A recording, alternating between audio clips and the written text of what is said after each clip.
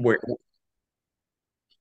good morning. This is Michael VanDervort. It's Monday, and of course, it's the anniversary of a very sad event in American history. It's 9/11, 2023. I was in Minneapolis in a staff meeting when I heard about the events that were unfolding, and I guess none of us will forget where we were. John, good morning. Where were you? Good morning. I was sitting at my desk at a former a law firm I worked at back in 2001, and I had Howard Stern on the radio in the background of my office, and that's how I learned about what was going on. It was quite the yeah. I mean, you try and uh, put yourself back in the mindset of what you were thinking at the time, and it's hard now to reframe it as the uncertainty of that morning, but it felt uncertain, and then it got very, very clear as to what was going on, and really, really scary very quickly. Yeah, I was in a staff meeting in Bayport, Minnesota, which is a community just outside of Minneapolis, and our CHRO's executive assistant came running in the room, and this was a woman who would probably be best described as unflappable.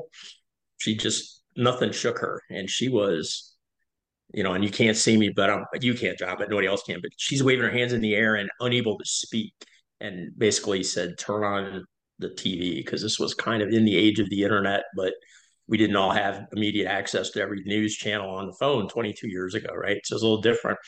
Turned it on, and we just dispersed the staff meeting. And then I and some of my colleagues were pinned in Minneapolis for a better part of a week because we couldn't get flights. We wound up driving home eventually when it became obvious airports weren't going to reopen. So as to your point, it's very unsettling and very a lot of unknown stuff, and it's unfolded. Anyway, so unfortunate, and our thoughts, I guess, go out to everyone that was affected by that more directly than I was for sure, but not the purpose of our show today. So let's pivot to the show. And we did a show, John, a couple weeks ago. I didn't check the exact date, but we did a show a couple weeks ago, just in the latter part of August, just before Gwen Wilcox left the board. She's since been reconfirmed and is going to come back and serve another term on the board, which I didn't see that happening. And there was also a lot of other stuff that we talked about in that show that didn't happen or happened in a way that we didn't expect. So we're going to kind of do another NLRB handicap show here. I guess starting with the what we thought was going to be a Joy Silk reinstatement, and sort of is and sort of isn't, from the Cemex decision that came out on August 25th. So you want to kind of set that up for us, John, and talk about Cemex for a minute? Yeah. So the Cemex decision essentially did two things. It Number one, it uh, switched the burden of asking for an election from the union to the employer. So now when a union presents uh, signed authorization cards to the employer now basically has, well, three options. One, it can agree to agree for the union to be the employee's certified bargaining representative. Number one. Number two, it can do nothing, and after 14 days, the union will be certified. Or number three, within 14 days, the employer can ask for an RM election through a filing of an RM petition with the board instead of the union filing an RC petition, which was the pre-Cemex standard. The RM petition traditionally says tests an existing union's continuing majority status. And traditionally, an employer needs, a good faith doubt of that majority status to file the RM petition.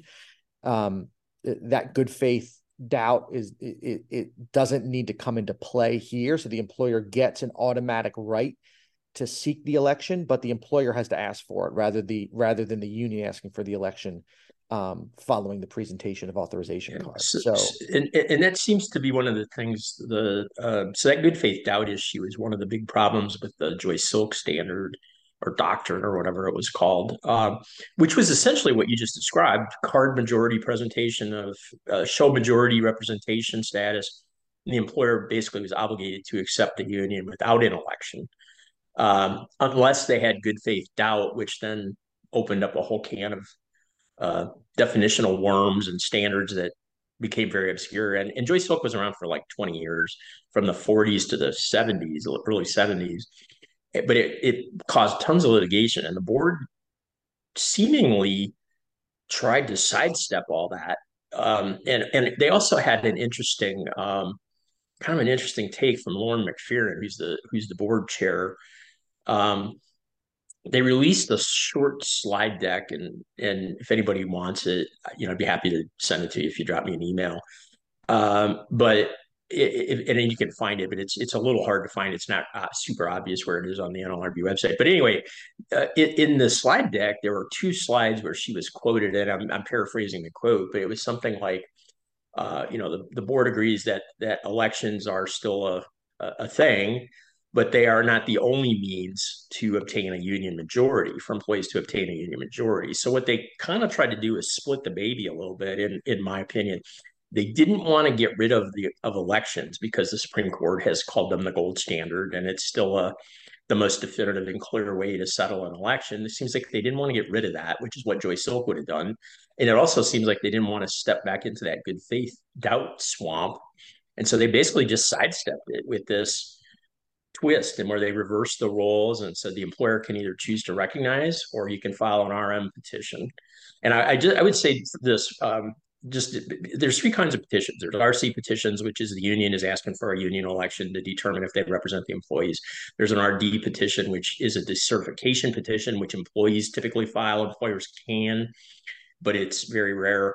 And then there's RM, which is the company seeking to clarify whether there's a majority or not. So if you've never dealt with it, there's three types, and RCs are by far the most common and have been, but that's probably going to flip going forward.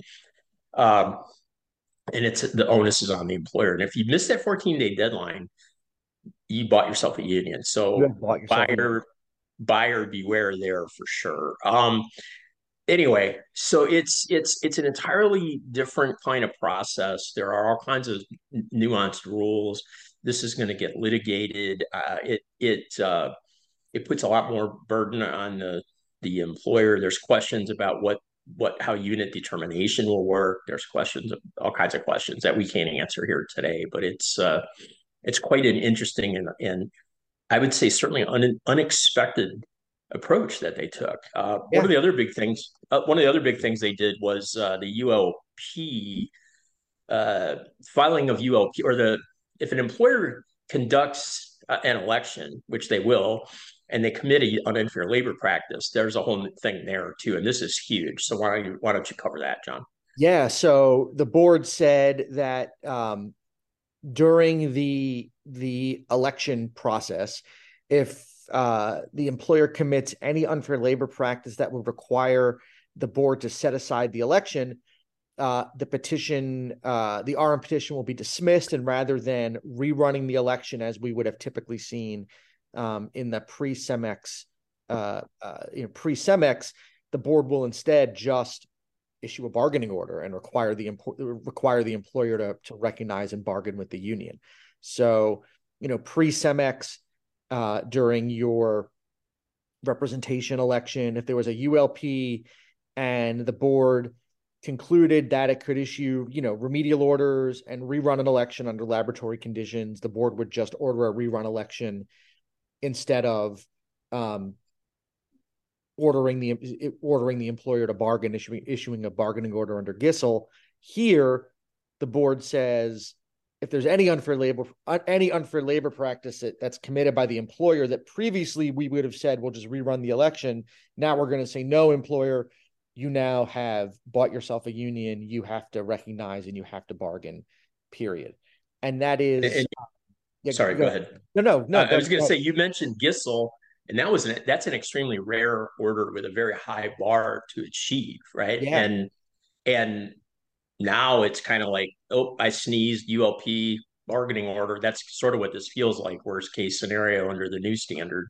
Yeah. So I don't think I didn't read in the opinion where the board said it was overturning Gissel, but in essence, I mean, that's what it, or at least it supplanted Gissel by significantly lowering the standard for when a bargaining order was going to issue. Yeah.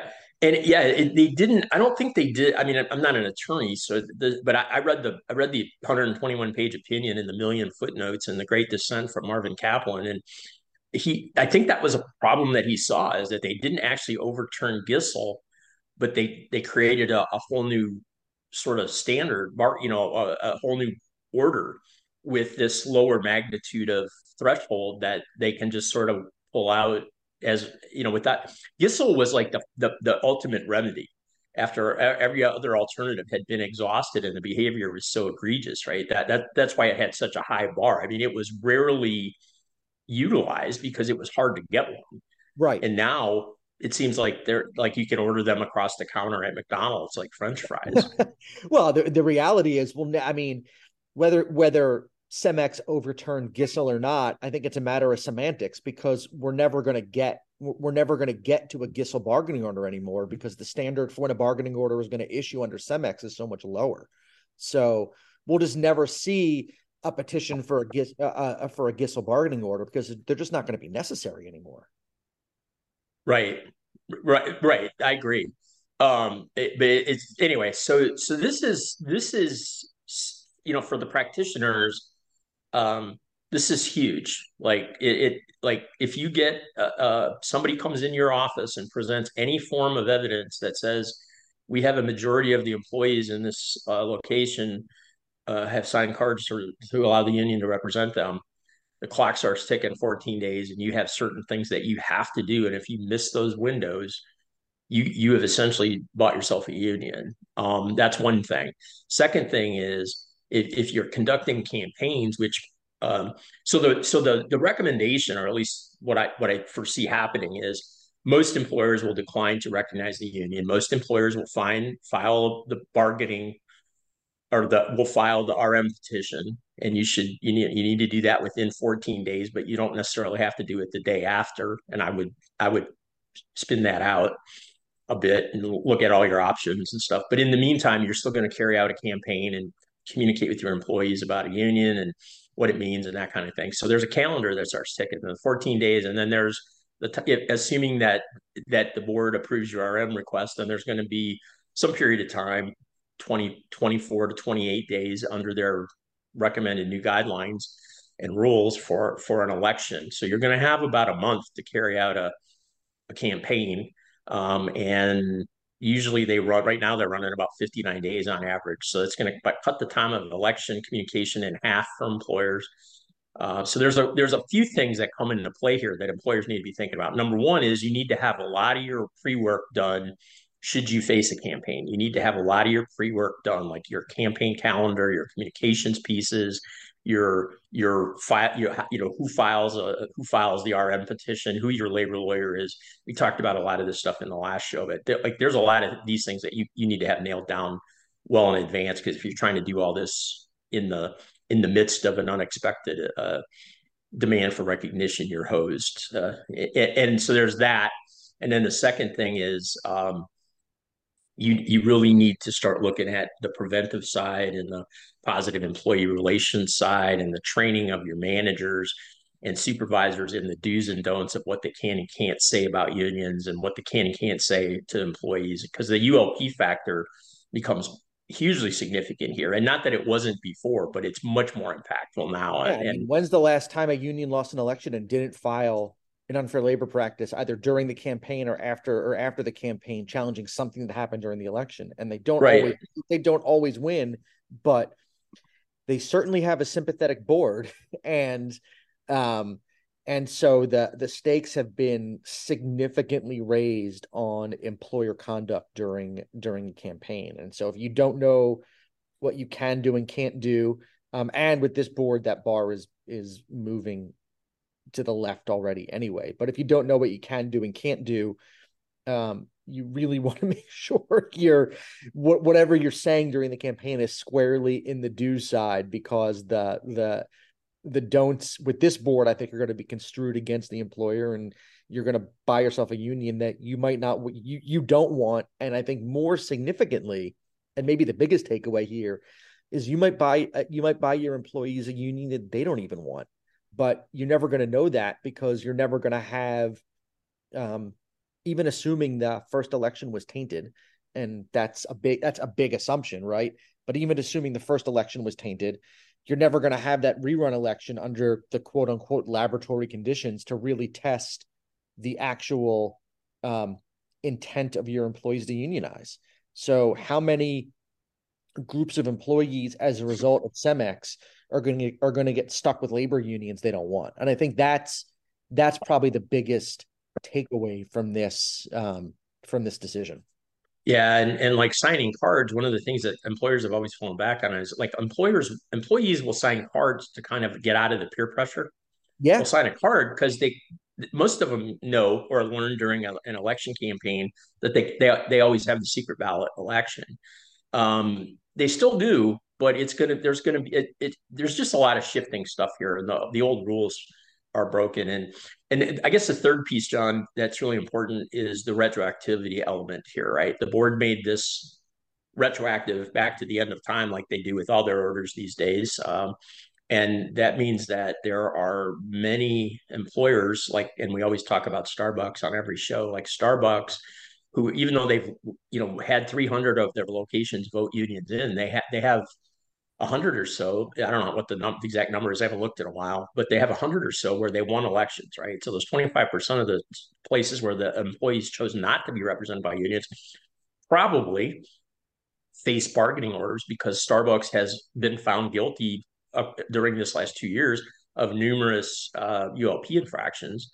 Maybe not at every one of those locations, but I fully expect the board to say, got to recognize all those. They'll probably overturn all those well, maybe not all, but the majority of those elections retroactively.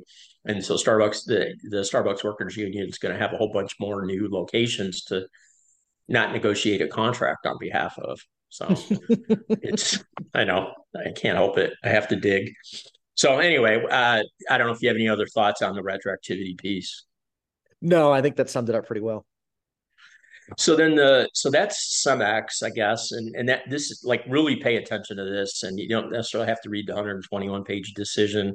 LRIonline.com has, flat 10,000 words or so. That's a lot easier to read on our blog posts and stuff. And any law firm in the country that does employment law will have something up. Certainly John will on his blog. So lots of resources, but do familiarize yourself with it and start making plans to respond to it, because it's probably going to pump up the union organizing activity, which is already at a high level right now. Anyway, we'll probably see a lot more of it because it appears to be that people will believe it'll be easier to organize. So PCA, John, protected concerted activity. There was some stuff that happened in the last week there as well. Want to talk about that? Yeah, I mean there were two big decisions on the issue of kind of what qualifies as protected concerted activity under the act. The American Federation for Children decision, and the Miller Plastic Products decision. The first one, American Federation for Children, held that, and it's protected concerted activity whether the employee's speech or advocacy is for the benefit of current employees or for non-employees, and in that case it was for job applicants. So the board said that employees who between and among themselves talk about, complain about, advocate about terms and conditions of employment, whether it's for current employees, non-employees, qualifies as protected concerted activity, and those employees are protected by the act. That was issue number one. And then issue number two, in the Miller Plastic Products case, that case dealt with the issue of what qualifies as concerted. And the idea of concerted suggests that, and when I talk about the definition of protected concerted activity, I always say it's, employees between and among themselves, advocating for, complaining about wages, hours, benefits, and other terms and conditions of employment. And I always say between or among, because concerted suggests that you need at least two employees, right? And in Miller Plastic Products essentially said the lone wolf can qualify as, or the lone wolf's speech, complaints, advocacy can qualify as concerted, depending on, and in the board's terms, the totality of the circumstances. And really, what the board is saying is, if the intent of the lone wolf, the complaining employee, the advocating employee, is to complain on behalf of or advocate for a group of employees, it's irrelevant whether anyone else chimes in or participates. It's really the purpose of the person speaking, advocating, writing, whatever. It's their intent controls. And if you look at their conduct and in the totality of it, it looks like they are advocating on behalf of a group, even if they're the only one participating. That qualifies as concerted. Yeah, and I will say, first of all, I don't remember the case, but there was a similar sort of push a few years back, as has happened a lot as the boards have gone back and forth between the Republican and Democratic versions. This isn't the first time they've tried this, and it didn't really stick the last time. I don't know if I don't know if it got reversed, or I don't remember what I happened, but want to say I want to say it was I want to say it was the American Red Cross. That I sticks in my mind, and I could be misremembering this, but yeah, I in just my remember mind, it that it. was the decision was American Red Cross, and it basically said, yeah, that you look at the intent of the yeah, and that didn't stick, and there's definitely a push now from the board to reassert um, this incredibly broad definition of what qualifies Yeah. as protected I was concerted still blogging back in those days, and I vaguely remember that I wrote a blog post about, protected concerted activity by yourself or something like yeah. that, on your own, because which essentially means anybody can say anything they want. However, from a practical application standpoint, I'd be interested to hear kind of how you break this down for your clients. When I was a practitioner in house, and we had protected concerted, what we thought was protected concerted activity, we actually looked at it for the two, right? So we tried to ascertain kind of like, is it protected? Mm-hmm. And if it was, to be honest, that almost was enough for us to. I mean, we didn't, there had to be some additional egregious behavior before we would let action be taken to just terminate the employee. If it was just protected alone, forgetting and setting aside whether it was concerted or not, or there was any evidence of concerted activity, we kind of held the bar for protected, and that probably kept us out of a lot of trouble at the board. But it doesn't mean you have to give up your employer rights, or that you can't control or administer discipline if something is protected. You just have to measure it and Yeah, determine I where mean, it is. right line is still the law, right? Yeah, and On and a like termination. So yeah, and like insubordination or threats, or that kind of stuff would typically push us over the protection was overcome by the egregiousness of the behavior. If it was concerted, we probably took an even lower, a more cautious approach. But I mean, I've still had people terminated even when they were acting, in extreme cases, even when they were acting concertedly and conducting protected activity, for example, where they've tried to sabotage something or something. I mean, PCA is not a get out of jail free card, but right. it does require some thought and analysis for every situation to determine where you're at. And I think what the board did, to your point, is just make it harder. So I don't know how you're advising your clients on this or how you think you will, but I'd be interested in hearing it. I mean, I think it's almost removed the concerted piece from the definition or from the standard, because if the intent, if all the controls is the intent of the employee, I think an employee can make a good faith argument anytime they complain about working conditions, even if it's just on behalf of them, even if they're doing it on their own. Their complaint, I think they have a good faith argument that their complaint would benefit all employees or a group of employees in a totality. And so I think it's going to be very difficult in the wake of Miller Plastic Products for an employer to argue that an employee complaining on their own about a wage rate or a safety issue or a time off policy or whatever um, isn't isn't concerted under the broad definition the board has put in place under the Miller Plastic Products decision. So, Yeah. in my view, it kind of removes concerted from the equation. So we'll stop talking about PCA and we'll just talk about Just PA. it's just protected activity for Yeah, now. interesting. Yeah, that's what Yeah. it seems like to me. Yeah, and I guess given what I just said a minute ago, that's kind of the standard we at least at some of my employers that we had followed anyway, because it kind of kept you a little more on the right side of the law. But you just have to assess the facts in each case. I wanted to mention one other thing, going back to the first topic of the Cemex decision. I wanted to mention one other thing, and I know we said that if there's going to be retro orders. There was a specific filing already by the Trader Joe's United Union. There was an election conducted at a Trader Joe's store in New York City several months ago, and it ended in a 76-76 tie vote about whether they wanted a union or not, which a tie means the company wins the election. So no union was selected by the employees. That union, the day after the Cemex decision came out, filed an unfair labor practice requesting a Cemex bargaining order be issued in that election because there had been a number of ULPs filed. I doubt they've been litigated yet, but that was the very first filing, and that'll get watched closely because it's kind of the bellwether for a bunch of these others that the board will probably. So anyway, if you're interested in that kind of stuff, it's worth going to take a look at that ULP. We were going to talk about a case that I haven't really spent much time on, so I'm going to defer to you for most of it, I think.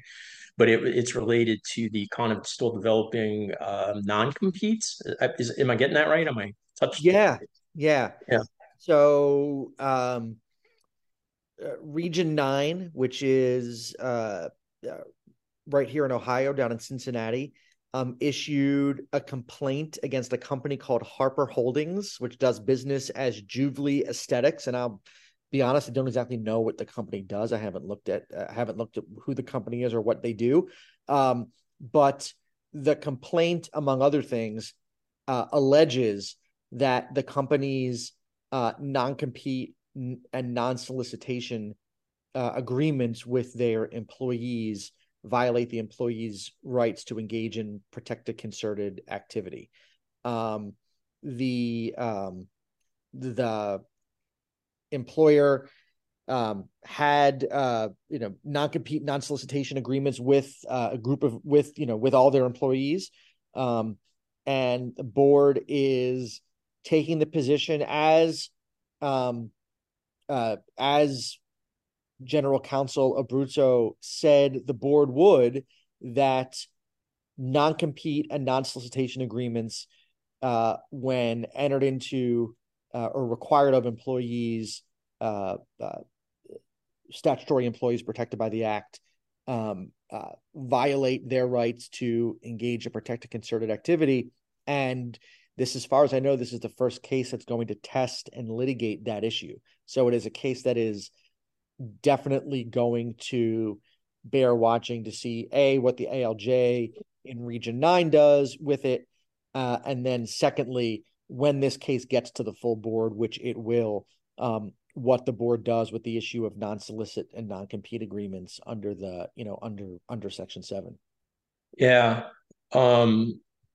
Again, this doesn't necessarily change everything you do, but it is another reason to pay attention to the NLRB and kind of we got to do revisions of our handbooks because of Stericycle. We've got to develop new plans because of Cemex decision. Got to develop new campaign approach, and in this, you got to make sure that your current versions of your non-disparagement. And there's other things that apply here as well, not directly, but just your whole non-disparagement, non-compete, et cetera, kind of any of those things that you have employees sign as a matter of course, you need to make sure they're Yeah. compliant with the NLRB When standards. the board when the board uh, tossed out confidentiality and non-disparagement provisions in severance agreements, there was a strong signal that this was coming. And so again, this will be a case of first impression. So we don't know how the board will ultimately decide. Although, again, you can kind of handicap these things, and the board has shown a strong, preference against this board has shown a strong preference against agreements that impose restrictions on employees and what they can say or do. And so I think you can I think you can presume, or you can handicap, that the board will ultimately say that non-compete and non-solicitation agreements violate employee Section 7 rights. But we won't know for sure until we ultimately see how this case comes out with the full board. But yeah, it's non-competes have been under attack kind of nationwide. States have slowly started to roll out restrictions or prohibitions on non-compete agreements for certain employees. There's been the Federal Trade Commission has, under President Biden, has indicated that it might be a violation of like antitrust laws to have non-compete agreements, and they might issue some regs or rules that prohibit non-compete agreements. There's been talk of federal legislation, but with the current Congress, that won't happen.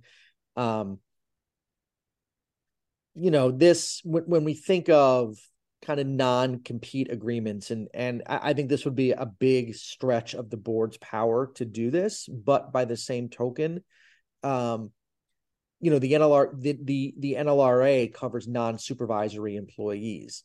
So we're not talking about a decision that would ultimately limit the right of an employer to have, a manager or an executive or someone with significant decision-making authority to prevent them from working for a competitor or soliciting customers or what have But you.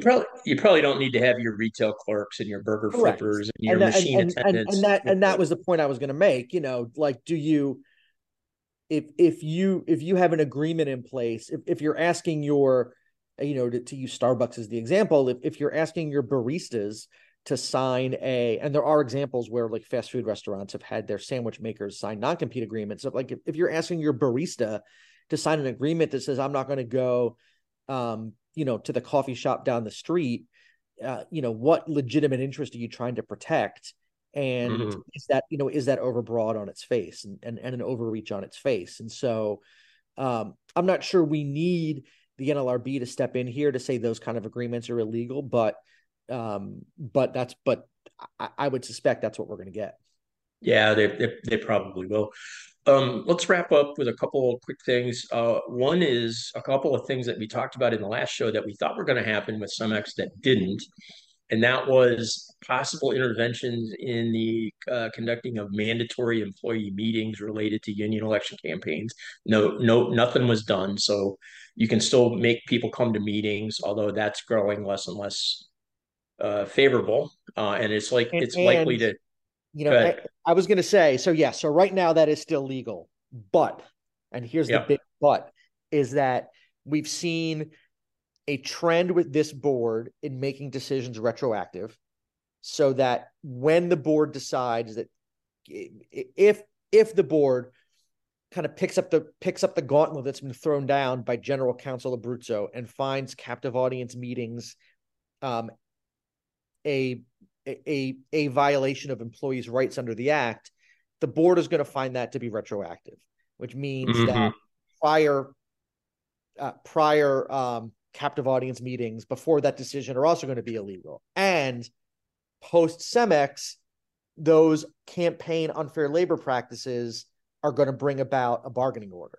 And Right. so I think, even though the Cemex decision did not touch that issue, I think we believe that's coming at some point in the near future. When it does, it will probably be retroactive. And if it is, you might have bought yourself a bargaining order, even though at the time it was entirely legal to have a captive audience speech. So Right. So the prudent thing is to make your meetings voluntary, still conduct them, and figure out ways to incent people to want to attend. Not necessarily through pizza, but share that there will be good information, et cetera. And then the other piece of the same thing was the tri-cast doctrine, which is, talking about the relationship of employers, direct relationship between employees and employers, and how a union would change that. That is still currently legal, but also in the similar lens that you just talked Yeah, about the with, same rationale applies. yeah. And then, Which I will say, I mean, it does for those of us that, you know, work on campaigns and advise employers on campaigns. It makes it really hard for us to do our jobs. yeah, it's so inconvenient, right?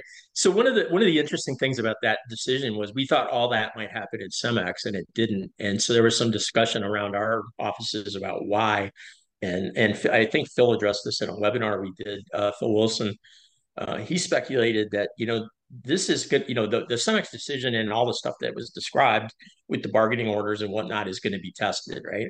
And may or may not be sustained by the courts. So, and then if they had rolled mandatory meetings and TriCast in, why do it all in one swing, right? Why not set up other cases, right? So that you do mandatory meetings in some other decision yet to be seen, and a similar approach with TriCast, because even if you get one of those three set aside, it's not set as, the judge can't set aside the whole thing, right? So the speculation was there's a bit of legal strategy here by the Yep. board to preserve, as many of the issues at whole in their entirety, but singularly.